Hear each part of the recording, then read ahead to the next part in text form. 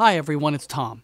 Less than a day after we completed this episode, we learned about the passing of singer B.J. Thomas. I've found an excellent 1989 interview with B.J. and Roger Ashby, and it will air following the closing credits of this show. This is Famous Lost Words. I'm Christopher Ward with my co-host and the creator of the show, Tom Jokic, who is one of the great archivists of all time. He digs deep into this amazing collection of interviews so that I don't have to, and so you get to reap the benefits. That's a very good point. Well, thank you for saying so. Christopher, it is funny that you put it that way, because in episode 1, which is also known as episode 101, we feature part of an interview with Janet Jackson from 2014. And I just played a bit of it, and I knew the rest of it was good, but I'd kind of forgotten. And so just the other day, I listened to the rest of the Janet interview, and I went, oh my God, this is really good. There's so much detail. There's so much about her personality revealed that we didn't run in that first episode. So what we're going to do is we're going to play pretty much the whole thing. The interesting thing is it's from May 4th, 2004, about 12 weeks after the infamous Super Bowl. I was in the room because I was the producer of the morning show then, and Janet was very shy, but she warmed up, and what she says at the end was fantastic for us to hear. That's not all. We also have a chat with Robert Palmer from the early 1980s, around the time of the album Clues. And it's funny, for a guy who was known for being extremely stylish, we're about to hear Robert describe style as death. It's a fascinating interview. Also, in our last episode, Tom, you surprised me with something called Beatles or Stones. Well, it is now time for me to turn the tables on you, sir. Oh, that's going to be fun. Yep. We will have some cool song facts about GNR. That's right, Guns N' Roses, cool song facts, and I'll have lots of answers to many questions about GNR, except for the biggest question, was their cover of Live and Let Die totally necessary? I have the answer for that already. But before all that, we get started with Janet Jackson. Come on, baby, let's get away. Let's save our troubles for another day. From 1990, that's Janet Jackson in one of her big hits, Escapade. Tom, most artists arrive fully formed. Well, maybe with a little bit of seasoning ahead, we'll say. But sometimes we get to see one grow up in public. Artists like Alanis and Justin Bieber will always have to live with their younger selves. Sometimes it's cute, like the Mouseketeer contingent, right? Like Britney, Christina, and JT. And usually, the road to fame lands them in a better place. I mean, think of Drake, Miley, and Demi. I notice how with all of them you can use just one name and everybody knows who they are. Yes. A rare artist shows all their potential early on, but Janet Jackson might be one of those. She had a long TV resume in her teens, and she broke through as a recording artist on her third LP, Control, in 1986. In this interview with Marilyn Dennis and Roger Ashby from 2004, Janet talks about writing from personal experience, something she has lots of. If you have any downtime, do you feel that you're lazy? Does that kind of go in your mind? At times, yes, but then if I have any downtime soon, I'm not going to feel lazy at all. Are you kidding? No. Yeah. You're telling me you're averaging because you're on this promotional tour. Well, there are times when when we were in Europe just for like a week or so, it was about 3 hours or so of sleep. Mm-hmm. And boy, you just would love to have a little day to take a nap maybe and relax a little bit. Yeah, like this morning. Yeah, I don't want to get up. I was like, call me back in 10 minutes. That last 10 minutes, and it seems like a minute and a half. Exactly. We have a 10-minute newscast coming up at 8:30. You can catch a nap then if you like. I'll take anything I can get. That chair you're sitting in folds out into a nice little It's kind bed. of a lazy boy. Yeah. It is. One of those pull-out bed things. There's somebody in your family is celebrating a birthday today. Yeah, 2 people. 2? Two. We only have one. What do you have? Who do you have? Jackie. And my mother. Oh, and your mother. Yeah, they're both on the same day. Oh, Happy fantastic. birthday. Your Okay. birthday's coming up soon on the 16th? Yes, and Yeah. then both of my sisters' birthday are at the end of this month. Wow. Yeah, a lot of us in May. You ever have any regrets about some of the personal things you reveal in your music? You ever listen No. back to it and say, gee, I wish I hadn't said that or done that? No, No? never. No, because I always leave something to myself, and I think even though I write about life experiences, and that's the only way I truly, really do know how to write. Yeah. You leave something to yourself. So there's a lot that I don't write about that I never will reveal. No, never. Maybe we'll get it out of you between now and 9. Good luck. She's really tired, Roger. We might get it out of her. We're on a mission now. No. Hypnotize me, put me to sleep. So as you can tell, this was a very early morning visit from Janet Jackson to our morning show. And at the very beginning, she sounds quite tired. But as you'll see, she warms up as we get going. And also, like I said before, this was just a few weeks after the Super Bowl controversy. So she is very understandably wary of the media, and we do our best to thaw that cool exterior. And by the end, well, you'll hear what she says later. Here she talks about a stage strategy for the forgetful performer. Do you ever have trouble remembering all of your lyrics to Are you songs? kidding? Yes. Yeah? Yeah, and and I feel so badly. Because I don't want to be one of those artists that has a teleprompter. Because Yeah. a lot of people are doing that. Do with the they? yeah, Yeah, and yeah. I think that's kind of tacky. Well, you've got such a But- huge catalog But of what's music. worse, that or not forgetting your lyrics? I know. It must be No. hard to remember them. And then All you- the songs you've... Well, you look out in the audience, I would guess, too, and they're singing the right lyrics, and you're Right. Well, skipping you just do over. one of these. Oh, you is just that- you hand the microphone over to the audience. Oh, to hear the so song. that's why or they either do that. or you just mumble. No, you know the melody, but you can't. It's like, damn it, I forgot to check what those lyrics were. You still get a kick out of hearing your songs on the radio after all these years? I actually do, but I really get embarrassed when other people are in the car with me. Do you? Yeah, I turn the station. If it's just me, I'll listen. Especially if it's an old song, I'll listen to it. Yeah. Because I haven't heard it in a while and just listen to the whole production. But I get embarrassed when other people are in the car. Is that weird? It is kind of weird, So I especially after turn- all these years. I know. Yeah. It's just me. I'm crazy. Well, we know some artists that turn the music up really loud, and they go, boy, are they obnoxious. They're turning up their song, and they're right, yeah. Or when you're in a Yeah. club and Yeah. they play your music. Oh my God, I get so embarrassed. In a club. I just cannot want to believe you're saying that. But it's funny you'd be embarrassed because you must be very proud of what you've done. No, I am, but I get really embarrassed because I feel like all eyes are on you at that point. Yeah. Mm-hmm. Yeah. So I don't know. That's crazy, right? For all eyes to be on you, yet I'm in the business that I'm in when all eyes are on you. So I don't know. Kind of goes with the territory. Yeah. Yeah. Yeah. Oh, it's funny that Janet Jackson is so self-conscious with the attention. But you have to admit she's so Yeah. likable here.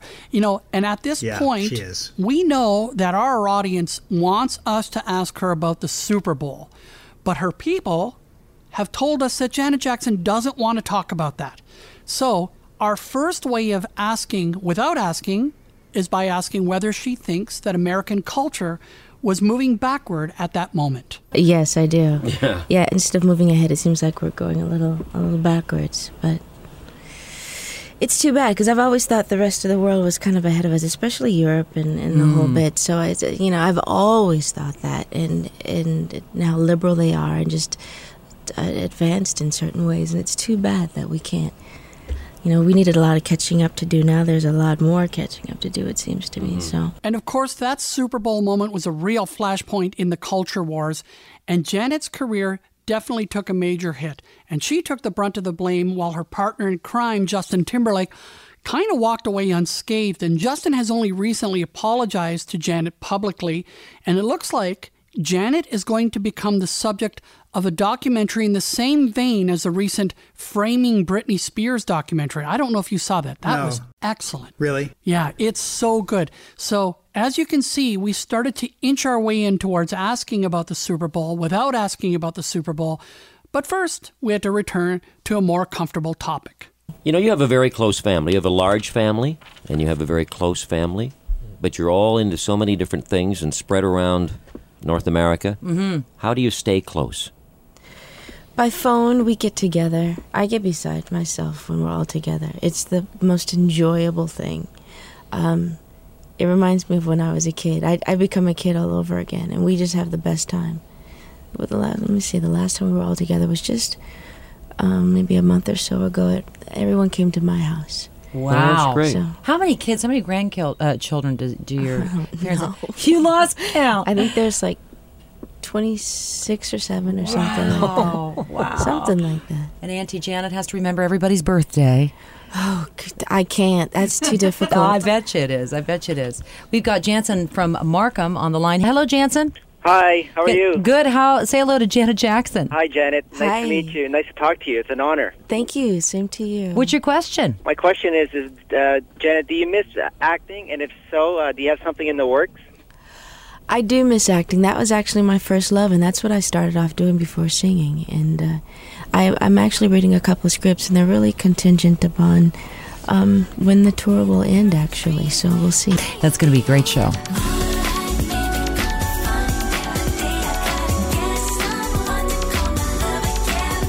That's Janet Jackson from 2001 and Someone to Call My Lover. What a great, fun song. This is a 2004 chat with Janet Jackson, one of the best in our collection here on Famous Lost Words. This is interesting. Appearing on SNL can be very tough going. How good were you on Saturday Night Live? Yeah. You were awesome. That's the best ratings they've had in eons. Did you have a good time doing that? That's a really stressful show to do. I bet you it is, yeah? Yeah, it is. But it was fun. The whole crew, everyone's so nice. The cast, the writers, everyone's really, really nice, and they make you feel it's like 30 writers, 30, 40 writers, and they all, but in this tiny room, they all get in Lauren's room, and they pitch all these ideas, like 3 or 4 ideas to you, and they're all sitting on the floor behind you, and that's like your first introduction to the whole piece. So it's a week-long affair then, yeah, is it? that's a lot of time. It's really, difficult. Were you there for the whole week, for the whole process? Uh-huh. Yeah? Yeah, there, and trying to rehearse Without grinding the performances and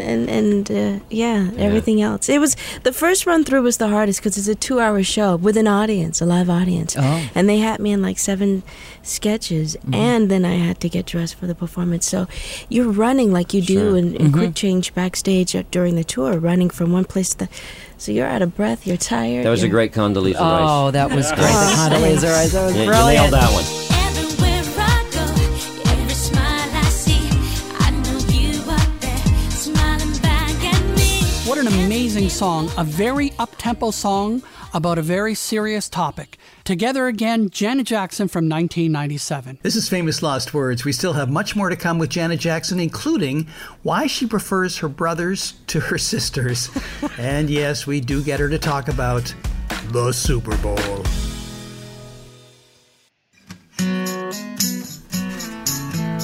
Welcome back to Famous Lost Words, where we dig up great interviews from the archives and play the best bits for you. I'm Christopher Ward with Tom Jokic. And this week, it's an epic 2004 chat with Janet Jackson, just weeks after the infamous Super Bowl wardrobe malfunction. Conducting the interview is Roger Ashby and Marilyn Dennis. Laughing in the background is yours truly. I was producing the show. I like you to give yourself a laughing credit. That's only right. Tom, I imagine that with a guest like Janet Jackson, there are very many topics that you want to cover. That's for sure, Christopher, but we were fortunate to have her for a full hour, which was great, but very unusual to have a person of her stature for so long. Now, it wasn't a full hour of talk. We still played music and we did our newscasts and that.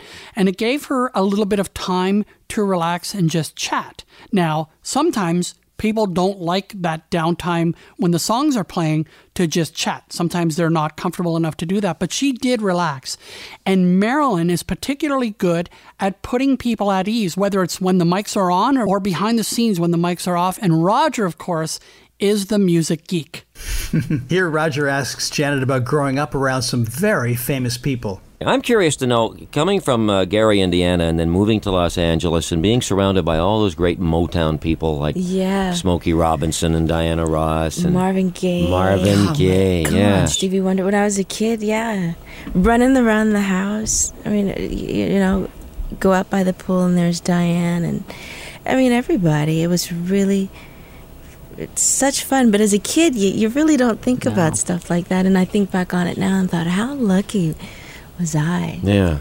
You know, I want to ask you, too, who did discover the Jackson 5? Yeah, what's the true You know, story they say it behind was that? Diana Ross, they say it was Gladys Knight. Who was it? It was Bobby Taylor. Bobby Taylor, I've heard that, Okay, too. tell me who Bobby Taylor is. Bobby Taylor was a Motown artist. He had a group called Bobby Taylor and the Vancouvers. They had a couple of hits. Go ahead. Yeah. Well, I don't know much more than that about Bobby Taylor. No, but he, you know, and I remember, and I haven't seen him in so long.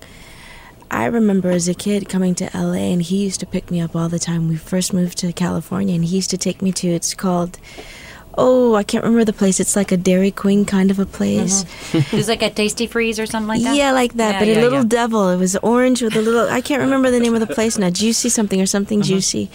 And we used to get like a little orange drink all the time, and that was my little trip with him. I used to love that. He used to pick me up, but Is he still around? What's he doing? I don't know. Yeah. I hope so. Yeah, yeah. Yeah. Those So, are great memories to have, though, aren't they? Very nice memories to have. And what about Smokey Robinson? Those eyes. I remember those eyes. They were so light. Yeah, it was really wonderful.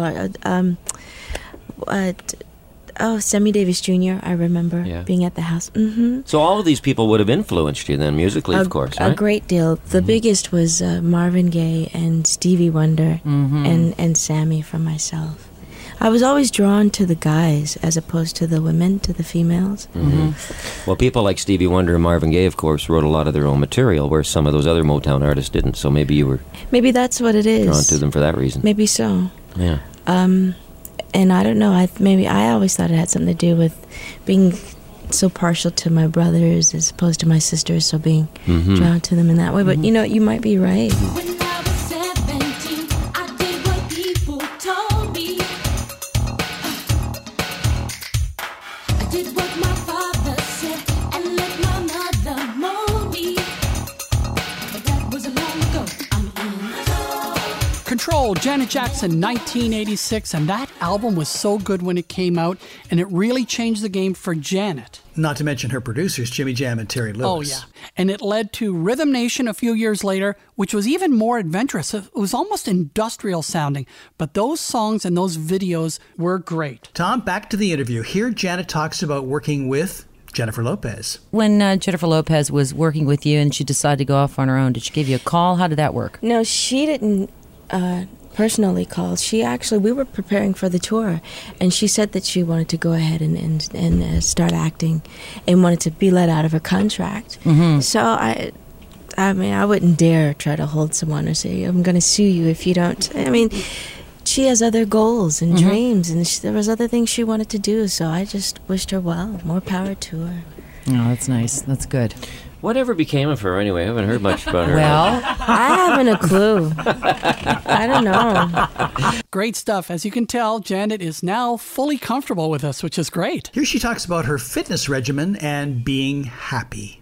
You know, I'll often think when I see people on tour, and yourself included, who perform such long shows, you're often on stage for more than 2 hours doing 30 songs while you're up there on stage. Do you get to a point where you're tired of doing that show when you're on tour, or is it different every night? It is different every night because of the audiences. But at the same time, it becomes monotonous. And I don't like switching the show up. I mean, there are a lot of artists that do like to change it around. But I feel like when it's set and it works, I like to keep it there. So you don't change any songs at all? No, I From mean, one night there to the might next? be, there might be a time where you take out something here or there, but never really switch them around. For myself, no. But the audiences make it entertaining for us from one night to the next. Or there might be nights when we know we're kind of homesick, so we'll tell each other, let's get crazy and act stupid on stage tonight, and we will. I don't know if the audience knows it or notices it, but we do. We do things we're not supposed to be doing and making each other laugh. You have to do that to entertain yourselves and keep it interesting. Yeah. We've got Judith from Toronto on the line, and you do look so good. And Judith, that's kind of the line of questioning you have. What did you want to ask Janet Jackson? Yes, good morning, Jax. Good morning. Janet. How are you? I'm very well, thank you. I was wondering what type of diet you follow, as well as exercise program in order to stay so slender and wonderful looking. Well, when I'm being really disciplined, I work out six days a week at the most, at the very least 4, but I try to go for 6 for about 2 hours, 2.5 hours. That a includes day. cardio and weight-bearing and exercise. lifting. Yeah. And you know, a lot of people will work out, but they go hand in hand. The way you eat is just as important. Because you and I were talking about that earlier. So how many times do you try to eat? You do like mini meals during the day, correct? I try to eat 5 times a day. Yeah. Which people go, oh my God, that's a lot. But make it a balanced meal of having a great deal of protein and just very little carbs. Like a half a cup of carbs, depending upon what it is. Yeah. And having my vegetables, no fruit. So you drink that low-carb beer then? Yeah, so she's having one right now. As a matter of fact, she didn't want you to bring that up, but what the heck? But being on tour or being on this promotional tour and being on a different time zone, that's pretty tough to do. It gets very tough. I miss meals, and when I miss meals, I tend to gain weight. Yeah, because it stores itself as fat. Yeah. So your body thinks it's going into starvation mode. So, I mean, it's amazing how God really created us when you really think about it. But so when you do eat something, it takes everything out of it and stores it as fat, and you start to gain weight. So, well, you look good and you look happy. I'm very happy. And you have a lovely man in your life. Sure do. You sure do. I sure do. Tell us a little bit about him. I I don't want you to get uncomfortable. Whatever you want to talk about. Well, what do you want to know about him? No one's ever said to me. Tell me about him. Well, we see pictures of him with you, and it's wonderful and everything. But you and I talked a couple of years ago, and you were just starting the dating scene, and it made me wonder, how did you guys get together? Well, Just how did you meet? We were friends for a while, and I had asked him to do a remix of Someone to Call My Lover on the last project. And we became closer. The first time we actually met was on the Rhythm Nation tour, I think. Really? Yeah, and back then he said to me, I'll see you again. He said, we'll see each other again. And he said I gave him this really weird look like, yeah, right, whatever. So I guess he knew something that I didn't. Wow. Yeah. Any big plans for togetherness? I don't know.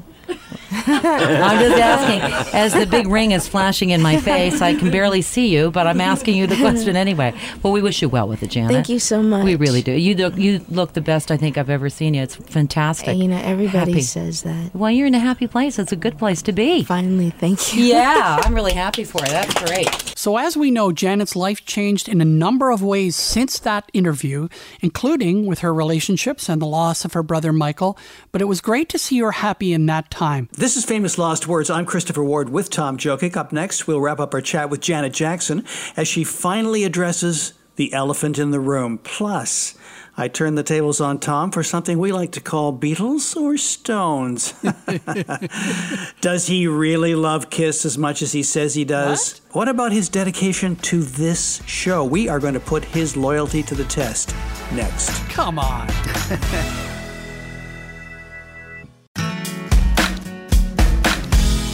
Welcome back to Famous Lost Words. I'm Christopher Ward with Tom Jokic, and we are just finishing up our 2004 chat with Janet Jackson. Where are we now, Tom? So now we're at the end of the hour that we had with Janet, and she still hadn't gotten to talk about the Super Bowl. And Roger Ashby, very gently, leads her to have that conversation. I wonder what it's like for you to travel with as many people as you do, and you've always got people around you, and it's a pain in the butt. And you've been in the news so much lately over the last few months, heavy media scrutiny. How do you deal with all of that? Because even us as viewers, readers, we don't know what to believe when we see that stuff. How do you deal with it all? It's difficult at times, but you got to stay focused. At least that's the way that I approach it. I mean, I have my job to do, which I love, and with all that drama that happened, I still had an album to finish. So I completed the album, and then there was all the other work that needed to be done after that. So, do you try to avoid reading some of the stuff that's written about you, or do you how do you stay focused? I don't read a lot. I mean, it was kind of hard not to see. Yeah, So, but the part about it is that the day that I came home after the Super Bowl, which I really don't talk about anymore, but I'll tell you this story. Okay. I came home and there was a major storm in LA, so my cable was out. I didn't see television for 2 days. So that was great. So I didn't have to deal with it for 2 days. Then there was everything after that. That was divine intervention. Yes, exactly. Exactly.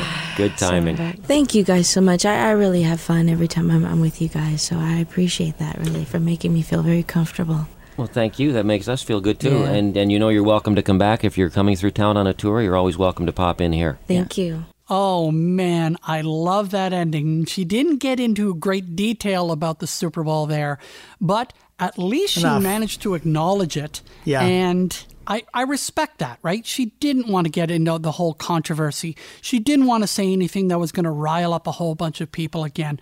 But I really love how comfortable she was and how she told us that she just loved being there. And from a person who was extremely exhausted and reticent at the very beginning to an hour later saying that was just fantastic for us. Yeah, well, you guys were very respectful of her as an artist, too, which was great. That's Janet Jackson on Famous Lost Words.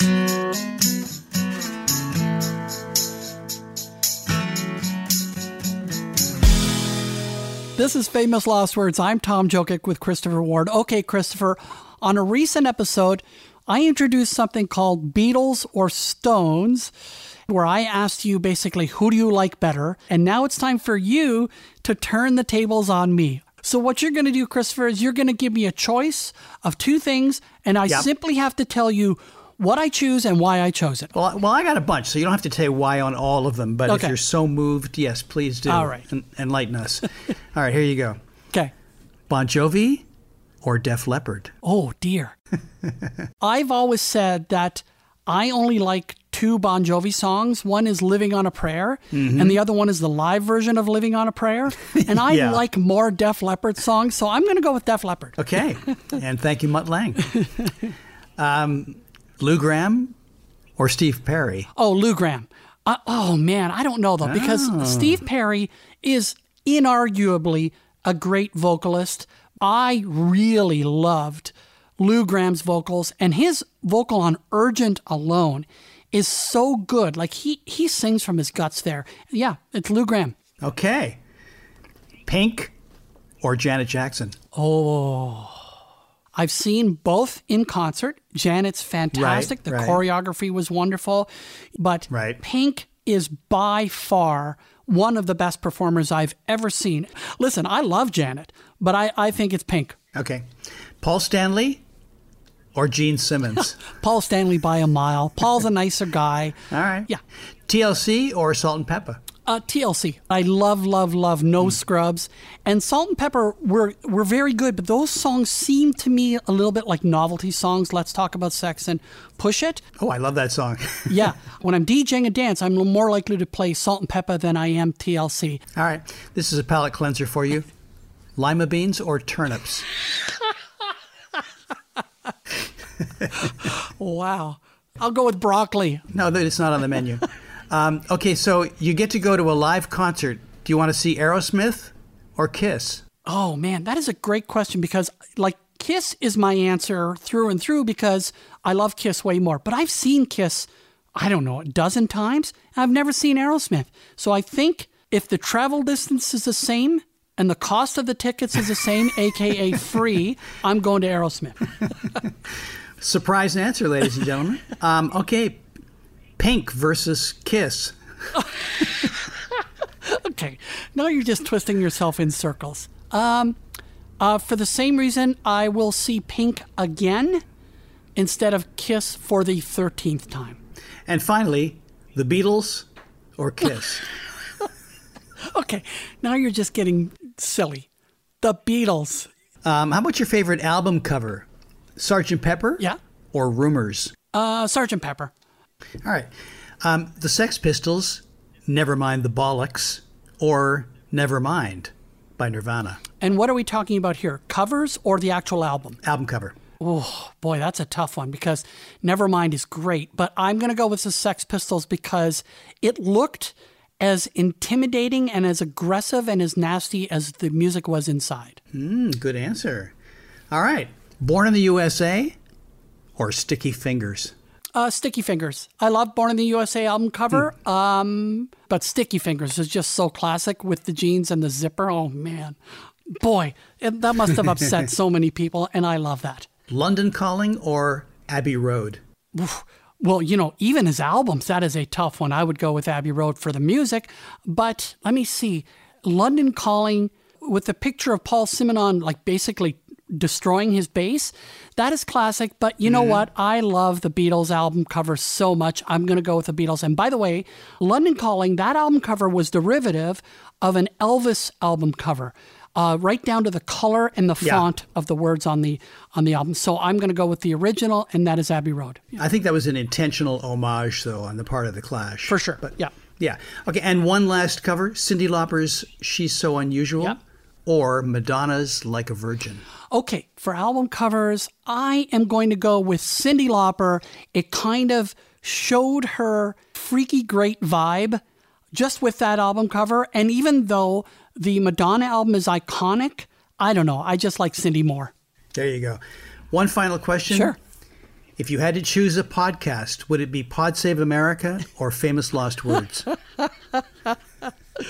Well, you know I am an American history geek.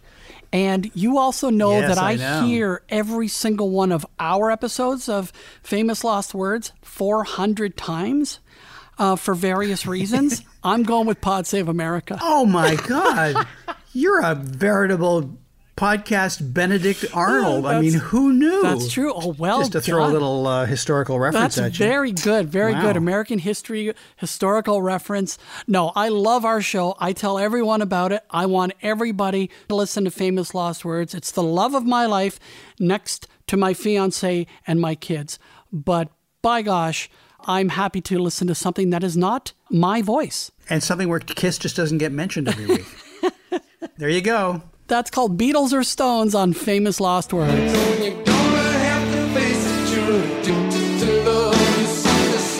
From 1985, Robert Palmer and Addicted to Love. And I know you like the song, and I know you can also picture the video of the girls with the guitars. Yeah, that's probably the number one thing that gets recalled about that. That's right. The artist, Robert Palmer, wouldn't want it that way, though, I assure you. He had one of the most fascinating career paths of any pop artist of that era, and it went on for a long time, too, bridging musical influences that ran from R&B to reggae to rock and more. He had hits over 30-plus years of work. His first solo record, an album that I loved after being in a band called Vinegar Joe, was called Sneakin' Sally Through the Alley. Do you know that record? Love that song. Love it. Yeah. Alan Toussaint's song. Anyway, he was backed by the Meters. It had a whole sort of New Orleans vibe to it. And Lowell George, one of my favorite songwriters from Little Feat.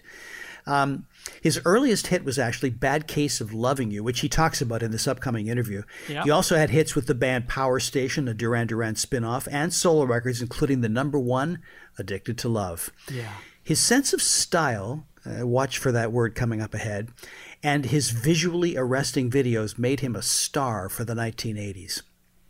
Here, Robert Palmer talks about his earliest artistic experiences. I was interested in graphics at one point. I used to really enjoy making pictures, as a form of expression. And so I went to school hoping to escape some of the formality of the British schools, thinking it would be better, and they formalised the art too and took all the fun out of that, which is when I left that and went into a group, because they can't really formalise music. It's crazy, but I'm frightened by the sound of the telephone. Oh, yeah. Christopher, although Robert Palmer is best known for songs like Addicted to Love and Simply Irresistible, my favorite Robert Palmer was Adventurous Robert Palmer, like that song, Looking for Clues from 1980. What a great song that is. Still much more to come with Robert Palmer, including how he came to record his first massive hit and why he tried to be out of style. Plus, we travel to Paradise City, where Tom shares some cool song facts about, you got it, Guns N' Roses.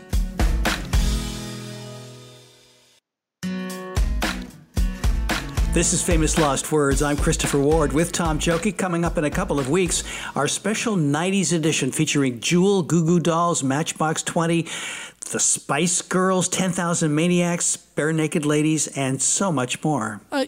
Kiss put out albums in the 90s, right? Sure, but I bet it didn't stand up to their more nuanced work from the 1970s. Okay, that wasn't necessary. Aren't we busy with something else right now? We are indeed. We're in the middle of a great early 80s chat with Robert Palmer. In this clip, Robert reveals that the sources for his songs might not be what everybody would expect. If my inspiration comes from some politic or some religion or some business or something like that, I'm definitely not going to write a song in that language. So I always translate wherever it came from into a conversation between two people. And so to just get rid of the any parochialism in the lyric or whatever, I'm not going to write about the rock and roll lifestyle or, any of those things I find very boring. We aren't going to hear a Robert Palmer song about being on the road. No, in any particular country or anything like that. It's more a matter of having a conversation about stuff you found out, whether it be relationships, ambition, jealousy, all these kind of things, pride. Johnny's always running around, trying to find certainty. He needs all the world to confirm that he ain't lonely. One of the oddest pop songs from the early 80s, Robert Palmer and Johnny and Mary from 1980. Boy, it really speaks to his need to be different. That's such a cool song, and it actually got a modern treatment. Have you heard it? There was a DJ, hope I get this right, named Todd Turgey. Okay. And he did a version a couple of years ago featuring a very low-key vocal from Brian Ferry, covering Johnny and Mary. Oh, wow. Check it out. I'd love to hear that. It's really interesting. Yeah. Yeah. Here's how Palmer came to record Bad Case of Loving You. Bad Case of Loving You. A Moon Martin song. How did you happen to record that? Where did you hear it to do it anyway? I was on the road and local representative of Warner Brothers played me the tape of his album. He just happened to have it on in the car on the way to the gig, and I really liked it, so we learned it at sound check, put it in the show. It went down well, so I recorded it. Doctor, doctor, give me the news. I got a bad case of loving you. No pill's gonna cure my ill. I got a bad case of loving you. Robert Palmer from 1979 and Bad Case of Loving You. That's the song that really catapulted him to fame. And that is a nice lean sound. He had so many different styles, and I love the fact that he could do Bad Case of Loving You with that tight rock sound, and then he could do Looking for Clues or Johnny and Mary or Sneakin' Sally Through the Alley. Fantastic. Yeah. Style is murder. What? Put that in quotes, okay? Because that's one of the most interesting summations I've ever heard of from an artist. I've just started doing some country and western tunes, and some of the guys in the band are a bit worried. I make an attempt to almost be out of style, because I hate style. I think style is like murder. And so, at any one time, my albums always seem to be a bit out of phase with whatever's contemporary. Why would you do that? Why would you deliberately try to be out of step? Because it's bad enough being aligned with any current style when I'm trying to avoid it or not make the attempt. So to actually do it would be even worse. Sneaking Sally through the alley, trying to keep her out of sight. Sneakin' Sally Through the Alley, 1974, a song we referenced earlier. Robert Palmer on Famous Lost Words. You know, Robert needed to buck the trends, as we said before, and I'd suggest that the massive success of Addicted to Love became a bit of a weight around his neck, because you know he would have wanted to continue to evolve, and you also know that the record company was, clamoring for more hits like Addicted to Love, which is why he came out with Simply Irresistible, the following album. And I don't think that was true to his real artistic bent. Robert Palmer, by the way, passed away at the age of 54 in 2003. Yeah. Such a tragedy, because it would have been interesting to see how he would have evolved over time. Yeah, and he was clearly an artist that was sort of built for the ages, and he, graciously adapted to each stylistic change that he went through. So, yeah, it would have been.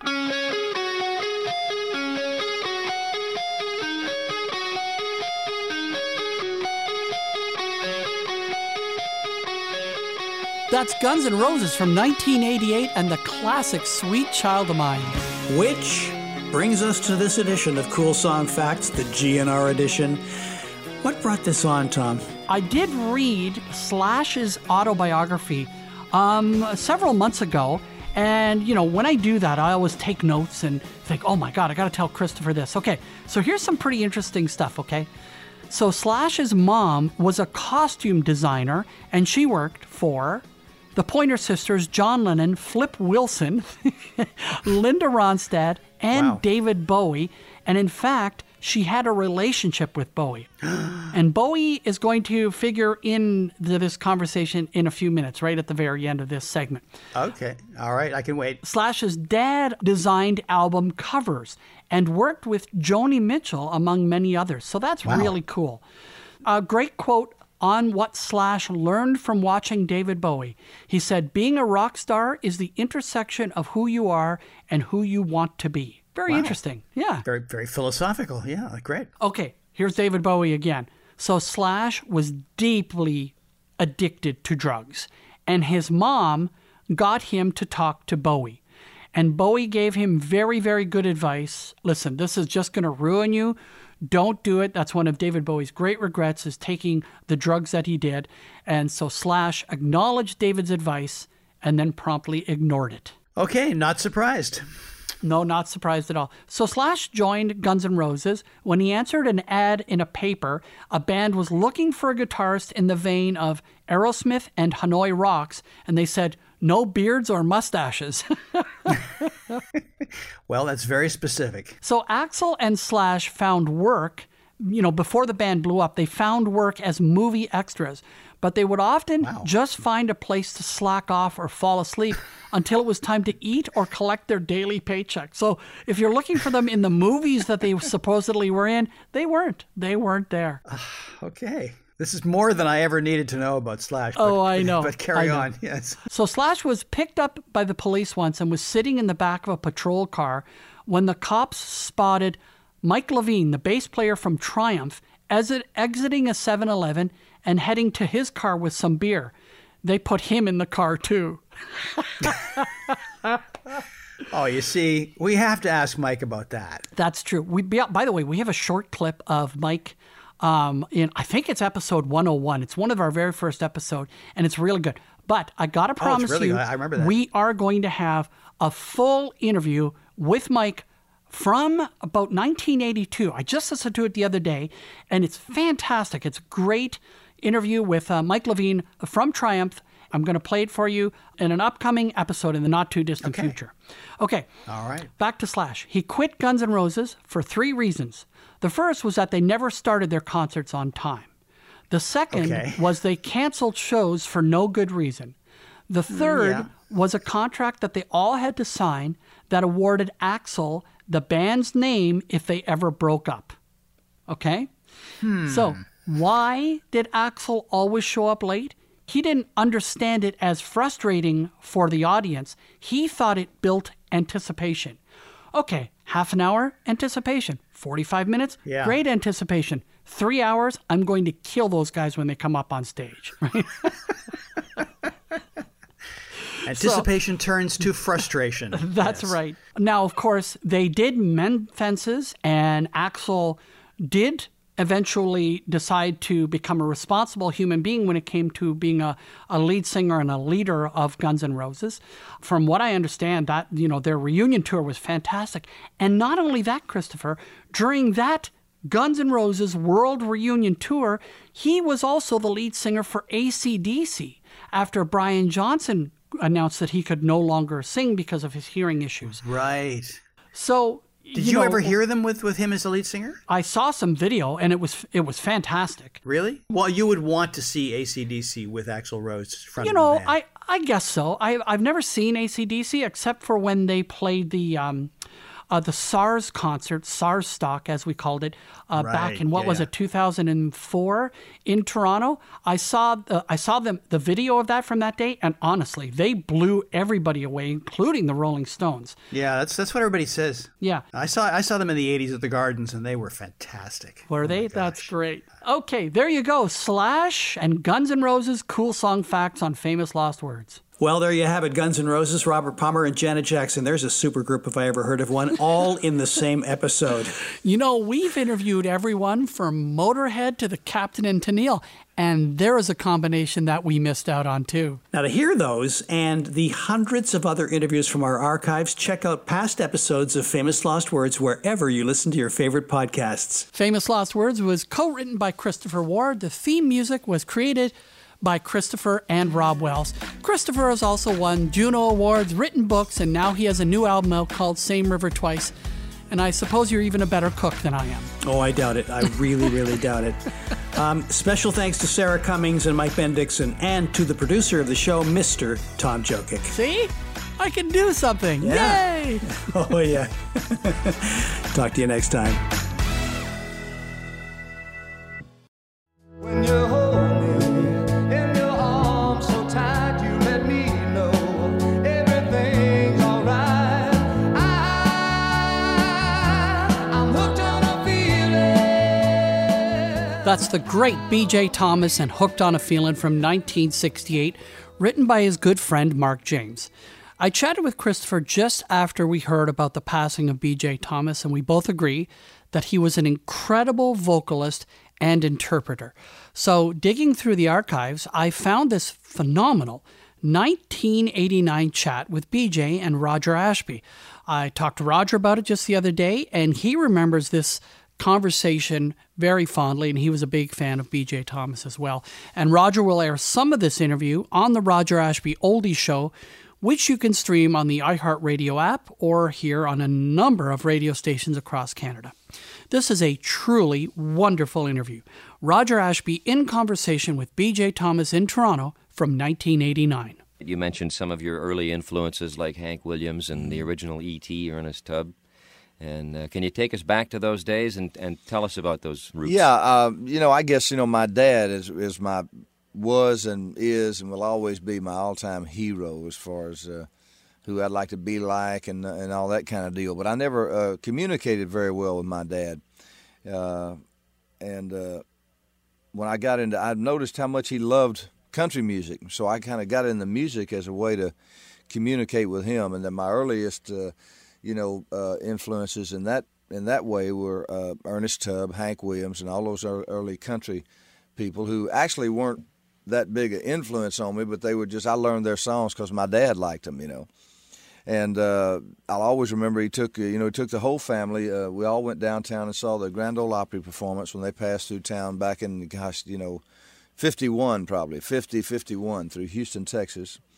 And I'll just never forget the look on my dad's face that night. And I thought, well, he loves these guys. And so it was just kind of a way I had of getting to him. So I'd learn all the Hank Williams songs I could, and I'd sing them to him, as much as possible. And then especially after I began to make records and have hit records, he just really loved that. And he kind of lived, vicariously through my music and my career, and it was just a way we had of communicating with each other. Was he in show business as well or not? No, he wasn't. He was just a working man. He worked in air conditioning and had been raised on a farm and worked in the farm, spent a number of years in the Army, that kind of deal, and got into air conditioning business when it was just in its infancy, in Houston, Texas, and was a working man all his life. I always thought, though, looking back and thinking about him, that he could have been a great country singer. He loved to sing, and he was the kind of guy, he loved to have a good time, and so it's too bad he didn't get into music. It would have been good for him. So how did you come to get your first major recording contract then with Scepter Records?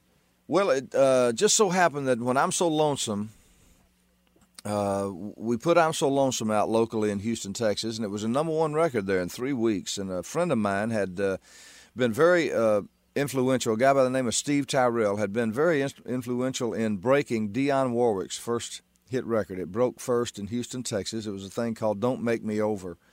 And so they offered him a trip to New York. He went to New York, and they sent him to the World Series, and he had such a gift of gab and was such a good record guy, and he was only like 17 or 18 years old, till they gave him a job as a promotion man. And one of the first things he did after he came back to Houston and began to promote Scepter Records was to talk them into signing me. And he said, I had a #1 record, and he got them to sign me. And, we all went up to New York and signed the contracts. And, I've been doing it. We went right on the road with Dick Clark back in those days. And I guess, I've been doing it in a national sense ever since.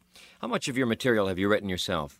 Very little. I've only written a couple of songs that I've had on an album or two, and I guess I was always, although I'm beginning to write I write a little more now, and hopefully on the new stuff we're doing, I'm going to have some of my own material, because I think that's one of the things I've really neglected in my career. But I've always been, kind of intimidated by the people I worked with. I worked a lot with Burt Bacharach and Barry Mann, Cynthia Weil, Mark James, and all those guys out of Memphis, Tennessee. And I always had songs that I had written, but gosh, I'd never pull them out in front of those guys. Now, Mark James also wrote Suspicious Minds, didn't he? Yeah, he did, and I tried so Elvis hard to get that. Elvis stole that one from you, is that it? He stole it. Actually, I wanted that song so bad, tried to get it, and he said, BJ, he said, I wrote this for Elvis, and I want Elvis to do it. And I said, man, Elvis doesn't record, Elvis is not going to record your stuff. He does, he's doing movie things, and it just so happened that, the studio group, Elvis had, Bossa Nova Baby and all these deals, and he was kind of getting tired of that, and so he decided to come out of, hibernation record-wise, and he did come into the American studio, and they cut a lot of great things from him. Actually, It's Only Love. I recorded after Hooked on a Feeling. It wasn't a huge record for me, but years later, Elvis recorded it and had a #1 record in England, and so I always was kind of pleased about that. Elvis cut "I Just Can't Help Believing" too in one of his movies, in one of his live concert. Movies, and I was around. Was lucky enough to have been around him a number of times, and I think he liked me as a singer, because he would always, when he had like a Christmas party or any kind of thing he would always invite me to sing. And so you met Elvis whenever he did, yeah. And so whenever he did, it was kind of like a command performance. If he ever asked me to sing, of course I'd go over and sing. And we were all totally in awe of Elvis. And when I first met him was back in '68. 69, 70 when I was around him, and he was just, he was really pretty in those days. I guess he was in the best shape of his life, and I don't think it ever really dawned on any of us that Elvis had an unhappy moment or was having a rough time about anything. Of course, looking back on it, it's kind of one of our regrets that we never were able to. Well, that was a good time for him, because he'd just gotten married, his daughter was born, and it was kind of a comeback with records like Suspicious Minds. He came back in the studio, and at first it was like the same old deal. He brought in all his cronies, and all the guys from New York, his publishers. They came in with all these songs, and Chips, finally sat down with Elvis and said, "Elvis," he said, we got to get all these guys out of here," and he says, "I don't like any of these songs," and he says, "You're going to have to, put this in my hands," and he said, "Let me pick these songs." He said, "And it's really important to me now," because he said, "If we cut these sessions and you don't cut any hits, they're not going to blame you. They're going to blame me." And so I think for the first time in maybe his entire career, he didn't call the shots, and he didn't do somebody other than the Colonel chose his material for him. And he was doing stuff that he didn't publish, and he owned everything he recorded. And so that's when, Chips pulled out In the Ghetto and Suspicious Minds and all those things. And in a period of about 2 weeks, I think he cut 5 or 6 million sellers. And one, of course, Suspicious Minds went #1 twice. And, he had 4 big albums out of those sessions. And it was some of the best stuff he had recorded, other than maybe his first record. So have you seen Elvis lately?